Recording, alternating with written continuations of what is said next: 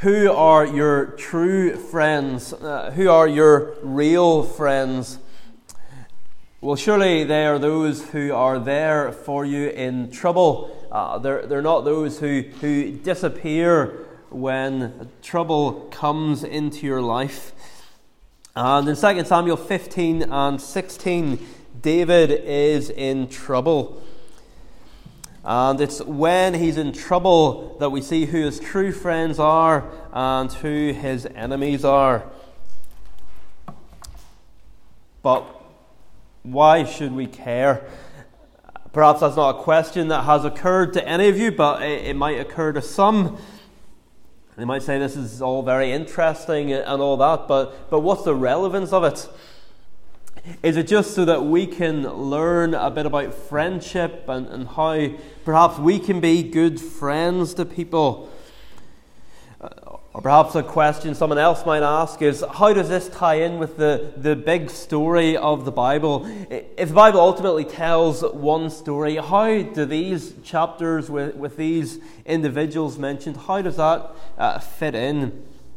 And what do they have to say to a world where people are rejecting the Christian faith, abandoning the Christian faith, and so on? Well, I want to take a bit longer tonight in the introduction to explain why these things do matter and why they are relevant. And the first thing we have to remember when we come to David in particular is that he isn't just anybody. Rather, David is God's chosen king. So to rebel against David and his kingdom is to rebel against the Lord and his kingdom. Now that might sound like we're saying David is perfect. To rebel against David is to rebel against God. Sure, he's just a man, and a sinful man at that. And certainly he is. In fact, the very things David is suffering in these chapters are a direct result of his own sin. His sin with Bathsheba, his sin in having her husband murdered. But unlike with Saul, God has not rejected David as his king. And as someone has put it, David must be viewed not as an individual, but in terms of his office. In other words, in terms of his official position. And God is the one who has put David in place. And so to rebel against him is to rebel against God. Something else to notice, which I mentioned briefly last Lord's Day evening, is that what defines all these different characters here in chapters 15 and 16 is how they respond to David. And in fact, not just what defines them in these chapters, but the Bible's permanent verdict on these characters is based on how they respond to David. If you want to put it like this, the characters who are good examples for us are those who follow David and are loyal to David, and the bad examples for us are those who don't follow David and who aren't loyal to him. Just as the one thing that will define any of us forever won't be what we have achieved in life, it won't be what children we had or what they achieved. It won't be what we contributed to our community or how successful we were. But what will define each of us forever is how we responded to Jesus Christ. Because he too is God's anointed king. In fact, he is God's true and final king who David could only foreshadow. David was a sinner, Jesus wasn't. David was a man, Jesus was God and man. And so what will define us forever is whether on earth we put our faith in Jesus or not, because ultimately that is all that matters. That'll be all that matters for us 100 years from tonight, 1,000 years from tonight. The one thing that will decide where we are all those years in the future and countless years that lie ahead is what we do now with Jesus Christ while we're on earth. But not just what we do with Jesus in general, but what we do with him when the majority of people are against him and his cause looks weak. Because again, that's David here. David is God's Messiah. He is the true king, but the majority of people are against him. His cause looks weak. You're going to really think twice about casting your lot in with David as he leaves the city, not knowing if he'll come back, when he'll come back. There have been times when it would have been easy to back David. There would have been times when it was easy to say, well, David, he is the true king. I'm going to be loyal to David. But not now. Not now. And it's the same with Jesus Christ. One day every knee will bow and every tongue confess that Jesus Christ is Lord, whether willingly or unwillingly. But right now, we have the choice. And right now, the majority of people don't believe that Jesus is God's chosen king. Right now, his kingdom looks weak. But that is where faith comes in. Faith to believe that Jesus really is who he says he is. And faith to believe that one day every other kingdom will crumble and his kingdom will be seen to be supreme. So do you believe that? Do you believe that this rejected king outside of Jerusalem, not David but Jesus, do you believe that he is God's anointed king? Are you willing to stake your eternal future on this king being who he claimed he was? Even at a time when most people around us, if they think of Jesus at all, it's to use his name as a swear word or just to shrug their shoulders. Are you willing to stake your life on this king? Are you willing to associate with him and all that will entail?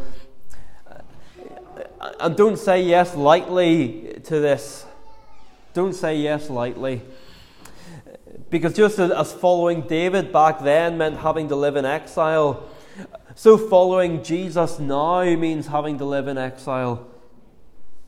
For David's friends in this chapter, to be loyal to him would mean leaving their homes, for some of them at least. It would mean leaving their comfortable lives. It would mean living by faith that his cause was right and that one day God would vindicate him, whether they lived to see it or not. And it's the same for us. Peter, in his first letter, writes to Christians to tell them how to conduct themselves during the time of their exile. He writes, "Beloved, I urge you as sojourners and exiles to abstain from the passions of the flesh, which wage war against your soul." 3 times Peter describes Christians as exiles. And why does he describe us as exiles, as elect exiles? Well, not because war or persecution had forced his readers to leave their homes, but simply because they were Christians. And simply because they were Christians, this world was no longer their home. And so from now on, they were going to live like people whose true home was elsewhere. Because their true home is elsewhere, our true home is elsewhere. And so count the cost before you say yes to following God's chosen Messiah. Because it will mean living as an exile for the rest of your time on earth. Even as those around you settle down and try and find heaven here and now. So no, this chapter isn't about friendship. Just as the story of David and Jonathan in 1 Samuel isn't mainly about friendship. With Jonathan, the big question was whether he, as Saul's son, would press his own right or his own claim to the throne, or if he'd give up those natural rights and privileges and follow God's chosen king instead. And it's the same here. These chapters, yes, it's Old Testament language, but they're really about the most important decision you will ever make. And that's why I've taken about a third of our time tonight simply to introduce what's at stake here. It's about God's king being despised. It's about God's king being cast out by the people. And it's about how we'll respond to him when he looks weak, when he looks pathetic. So how do the various characters in these two chapters respond to God's chosen king? Well, we'll look firstly at those who commit themselves to him, whatever the cost, and then secondly at those who oppose him, whether secretly or openly. Because it is very possible to oppose Jesus secretly, even while sitting in church listening to a sermon about him. So firstly, we'll look at those who commit themselves to God's king, and heading up this category in chapter 15, verse 19, we have Ittai the Gittite. He is what you might call a recent convert. He isn't an Israelite, rather he's a Philistine from the city of Gath. Boys and girls, can you think of anyone else who came from the city of Gath? Well, that is where Goliath came from. And this man, Ittai, comes from the same place as Goliath. He's a Philistine, and yet he comes to trust in the true God. Up to this point, him and his men are presumably hired soldiers, that they're mercenaries. And it's one thing to be a hired soldier or otherwise commit to David while he is king, while he is on the throne in Jerusalem. But what about now that he's on the run? And so in verses 19 and 20, David gives him the chance to leave. Why do you also go with us? Go back and stay with the king, for you are a foreigner and also an exile from your home. You came only yesterday, and shall I today make you wander about with us, since I go I know not where? Go back and take your brothers with you, and may the Lord show steadfast love and faithfulness to you. Is David saying that he doesn't want Ittai to come with him? No, but he doesn't want anyone serving him under compulsion. If Ittai follows David, David wants it to be from his heart. And does Jesus want any less from us? Do we honour King Jesus if we serve him out of compulsion, merely out of duty? Yes, it is our duty to serve him, but merely out of duty. That will bring no honour to him. Surely he says to us in the words of Proverbs chapter 23, "My son, give me your heart. My daughter, give me your heart." And so just like Naomi with her daughters-in-law Orpah and Ruth, David gives Ittai the chance to go home. But just like Ruth, Ittai will stick with David and with David's God. As the Lord lives and as my Lord the King lives, whether my Lord the King shall be, wherever my Lord the King shall be, whether for death or for life, there also your servant will be. It's interesting that Ittai, having spent time with David, is now talking about David's Lord. And Ittai is not going to abandon the Lord's anointed, even if it means death. Which it may actually have meant for Ittai. It's been suggested that since we don't hear of Ittai again after the big battle of chapter 18, in that big battle he'll lead a third of the troops. He'll be rewarded, given a position of responsibility for his commitment to David. He leads a third of the troops into battle, and then we don't hear anything about Ittai again. And so it's been suggested he may have been killed in the battle. We can't say for sure. But either way, it reminds us that when Ittai talks about life and death, it's not just flowery words. A battle is looming where people will die. And here Ittai is saying that even if being loyal to David means facing death, he won't change his mind.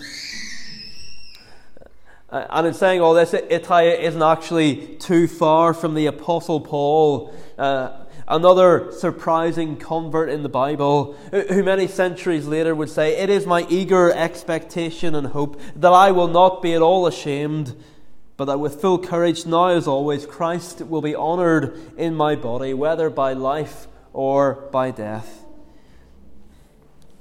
So Old Testament, New Testament, this is the commitment that we're called to, a life and death commitment to God's chosen King. So Ittai's faith is impressive in and of itself, but it's even more impressive when compared to those around him. Particularly those Israelites who have so easily switched allegiance from David to Absalom. Because the Israelites, by and large, David's own people, they're not queuing up to follow him out of the city. As the Lord Jesus would say to a Roman centurion, marveling at him, "Not even in Israel have I found such faith." Dieroff Davis says that Ittai is an island of fidelity in a sea of treachery. Isn't that good? Isn't that something to aspire to? An island of fidelity, of faithfulness in a sea of treachery. We spend a lot of time complaining perhaps about the sea, but the question is, what are we going to be? So Ittai decides to follow David. "I have decided," he says, "to follow David. No turning back." But it's not just a decision for himself. We read in verse 22 that all his men follow him and all the little ones who were with him. And that's one of the reasons actually that we had a baby baptized here yesterday. Why we don't just say, well, wait until they're older and they can decide for themselves. Whatever Ittai decides, it's not just a decision for himself. If Ittai goes back home to his Philistine city and his Philistine gods, his children will go with him. But if he chooses to risk his life and identify with God's true King, who the people have rejected, his children will follow him there instead. So parents who don't raise their children in the faith, they're not being neutral. They're not postponing a decision until later, but they are deciding for them. They're making a decision not to identify with God's true King themselves. And that decision will impact their family. Paul writes to Timothy and he says, "From childhood you have been acquainted with the Holy Scriptures, which are able to make you wise for salvation." The decisions that we take will impact our children. On the same side as Ittai, in chapter 15, we have Abiathar, Zadok, and Hushai, three of David's friends, who we'll look at just briefly. We saw last week how Abiathar and Zadok came carrying the Ark of the Covenant, and we looked at it from David's perspective then. How David refused to try and use God, how he refused to try and use that sacred object as a lucky charm, as others had before him. But tonight, let's think about it briefly from Abiathar and Zadok's perspective. Because what are they trying to do? They're trying to help David, even if they're not going about it the right way. They've risked a lot by leaving Jerusalem, that they're willing to leave it all behind. But David tells them that actually they'll be more useful to him back in Jerusalem as informants. Verse 28, "See, I will wait at the fords of the wilderness until word comes from you to inform me." And it's the same with Hushai, actually. At the end of the chapter, when he comes to David, David says, verse 33, "If you go on with me, you will be a burden to me." But David has a better plan for him. Verse 34, "Return to the city. Let on that you're going to be loyal to Absalom and defeat the counsel of Ahithophel." The big question in these chapters is who's going to be loyal to David. But we see here that people can be loyal to David in different ways. They all assume that being loyal to him will mean leaving Jerusalem. And for Ittai, that's true. But for some of them, David says no, because they can be more useful where they are. Not unlike when the man called Legion wants to come with Jesus. And Jesus doesn't permit him, but he says, go home to your friends and tell them how much the Lord has done for you and how he has had mercy on you. So just because someone isn't serving God in the same way as you, don't assume that they're not serving God at all. And just because you're not serving God in the same manner as someone else, don't assume that their service is more important than yours. We're all parts of the body. We all have different roles to play. The important thing is whether we are serving God, whether we're seeking first His kingdom and His righteousness, and that will look different for each of us. And notice as well here just how often God's people assume that they can be more useful to God by changing their circumstances.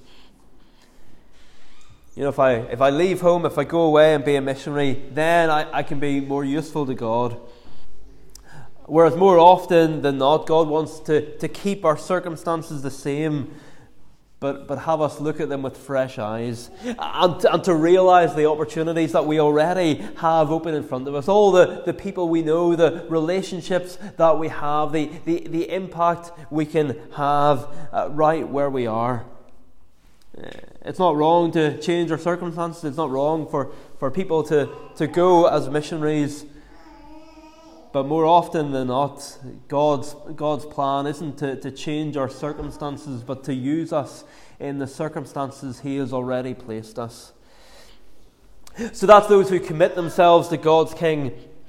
Secondly, coming to the first part of chapter 16, which is all we'll have time for tonight, we see those who aren't loyal to David. And the first person in this category of those who aren't loyal to David is Ziba. At the start of chapter 16. Ziba is the servant of Mephibosheth, who is a son of David's friend Jonathan and the grandson of Saul. Jonathan was killed along with his father Saul at the end of 1 Samuel. But astonishingly, when David became king, rather than wipe out anyone associated with the previous king, he showed kindness to Mephibosheth. And here comes Mephibosheth's servant Ziba to meet David, and Ziba has laid on a feast for him. It's a pit stop in the wilderness. David sees Ziba and he asks the obvious question, where is Mephibosheth? And at this, Ziba puts on the saddest face he can muster, perhaps even a few tears, and alas, Mephibosheth is back in Jerusalem. He has chosen to stay. He's hoping, Ziba says, to get Saul's kingdom back. And David believes him. David has to take a snap decision, and he does, though perhaps significantly, he doesn't send up an arrow prayer to God first, as he does back up in verse 31. But is Ziba's story true? Well, for a start, it doesn't really add up. Why would Absalom be interested in restoring Saul's kingdom? If David's life was under threat from Absalom, why would Mephibosheth's life be safe from him? And in fact, we get Mephibosheth's side of the story, which I think is the true side of the story in chapter 19, where he tells us that Ziba has deceived him. And I think we can take it that Mephibosheth is telling the truth there, where Ziba is lying here. Mephibosheth, who of course has been crippled from his youth, and Ziba tricks him and leaves him behind. So Ziba is a manipulator, and he's taking advantage of David's trouble here to advance his own cause. He knows that if he turns up without Mephibosheth, David will ask him where his master is. He doesn't even have to come and say, David, you'll never guess what Mephibosheth has done. He knows that the question will come, and he just waits for it. He knows David won't be able to check his story and will have to make a quick decision. And so he puts on a spread for the weary David, waits his opportunity, and then makes his move. He takes advantage of someone's trouble to promote his own cause. I'm not suggesting any of us are a Ziba, but perhaps it does call us to search our hearts. Someone has suggested that a modern equivalent of this might be when we tell a troubled friend that we're praying for them, which could be a good thing. But do we do that simply to encourage them? In which case, great. Or is part of it because we want them to think well of us? It could be easier than we might think to use someone else's trouble for our own benefit. Or it's not unlike what we might suspect today. Occasionally you'll see a video of Christians perhaps getting arrested, and they've made sure the camera is rolling, and then they can go on talking about how they were persecuted and get lots of video views in the process. But were they actually just going about their normal Christian life, their normal Christian witness, or were they doing something that they knew would have got them arrested? I've seen at least one video, and that certainly has been the suspicion of some, that it was staged in order to build a brand. And really any way in which it looks like we're being loyal to the king, we say we're being loyal to the king, and we're actually putting ourselves out for his kingdom, but we're actually using that commitment to him to build our own kingdom and advance our platform. So you have Ziba, the manipulator. He seems to be loyal to the true king, but he's actually just in it for what he can get out of it. And next up in the disloyal category, you have Shimei. And there's no pretending about him. He openly curses David, just as many openly curse the Lord Jesus in our own day. Just as Richard Dawkins and Stephen Fry and so on say terrible things about God, and nothing seems to happen to them. And yet that's exactly the situation here. David could easily have stopped Shimei's cursing. He has enough firepower to do it. He has so many men who could just take Shimei out in an instant. It wouldn't even be a contest, just as if God decided to immediately end the lives of some of those today who so openly curse him. And Abishai offers to do it for David. He says, "Why should this dead dog curse my lord the king? Let me go and take off his head." So Abishai has a simple but effective way to stop him cursing. He's going to take off his head, and that'll be the end of his cursing. But David says no, and Shimei continues to curse. People think that because they say something blasphemous and they don't get hit by lightning, that God must not exist, or that he's not able to do anything, or that he doesn't care. But David has his reasons for not striking down Shimei here. And God has his reasons for not always striking down those who curse him today. The biggest of which is patience and mercy. The Lord is not slow to fulfill his promise, as some count slowness, but is patient towards you, not wishing that any should perish, but that all should reach repentance. But one day that patience will come to an end. And if you don't repent, you're being allowed to go on and curse and live whichever way you want, will make you more guilty. And by being spared to curse more, people are actually, to use a phrase employed by Jesus and Paul, filling up the measure of their sins. And that is a solemn thing. Richard Dawkins has a recent book called Outgrowing God. What should be our first reaction to hearing about something like that? Well, before getting up in arms and trying to refute it and so on, all of which is good and right, Surely our first reaction should be to tremble for someone who would curse God like that, and keep on cursing God and keep on doing it, thinking that nothing is going to happen. But what about David here? Why doesn't he stop Shimei? Well, he says at the end of verse 11, the Lord told him to do it. And by that, David recognizes that it's part of the consequence of his sin in committing murder and adultery.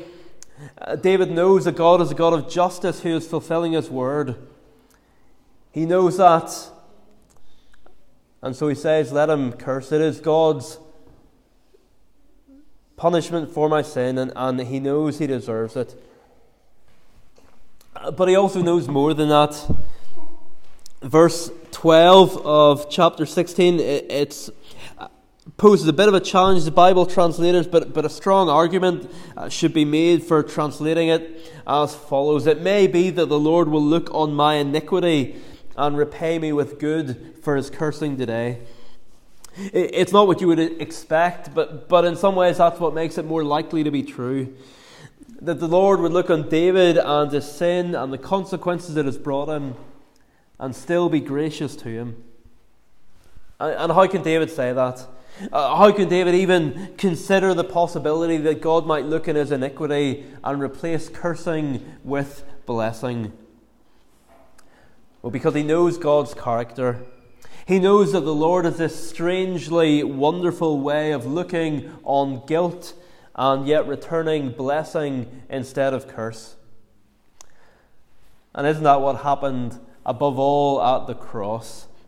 The Lord looked on our iniquity and he laid it on his Son in order that he might return us blessing instead of cursing.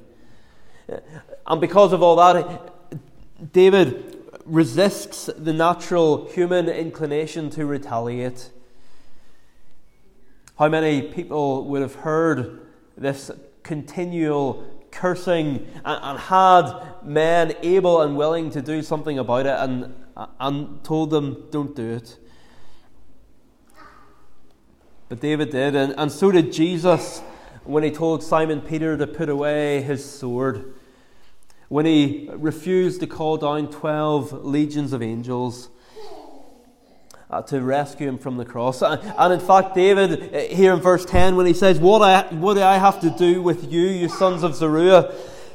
It's hard not to think forward to not the sons of Zeruiah, but the sons of thunder, James and John, when they asked Jesus if he wants them to call down fire from heaven and consume a village that didn't receive him. Jesus rebukes them. And so once again, as David walks away from Jerusalem to save his life, he reminds us of the Lord Jesus walking to Jerusalem to give his life. Going in some ways in opposite directions. David goes away from the place where trouble is. Jesus goes to the place where trouble is. Because David is not Jesus. Only Jesus can go to the cross for us. But in their character we see these parallels. And so as Absalom prepares to enter Jerusalem, where we'll take up the story next week, God willing, many have already made their decision. So what about you? What about you? May God give us all grace to choose and keep choosing to follow God's true King, whatever the consequences might be, because we know that one day his kingdom will come and his will be done on earth as it is in heaven. Amen.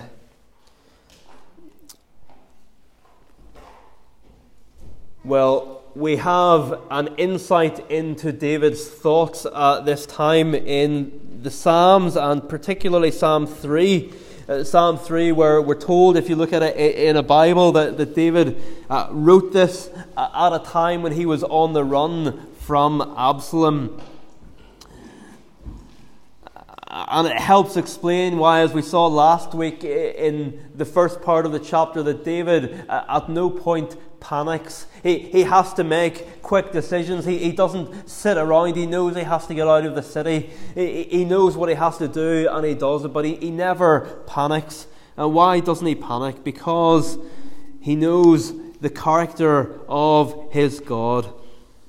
And he trusts in him. Verse 2, but you're my shield and glory, Lord. You lift my head up high. Verse 5, salvation and deliverance come from the Lord alone. And then the great confidence in verse 3, which foreshadows the resurrection itself. I lay down, slept, and woke again because the Lord keeps me. I will not fear 10,000 foes entrenched surrounding me. It is a song of God's King, ultimately a song of Jesus. So Psalm 3, tune 101, tune 101 will stand as we sing.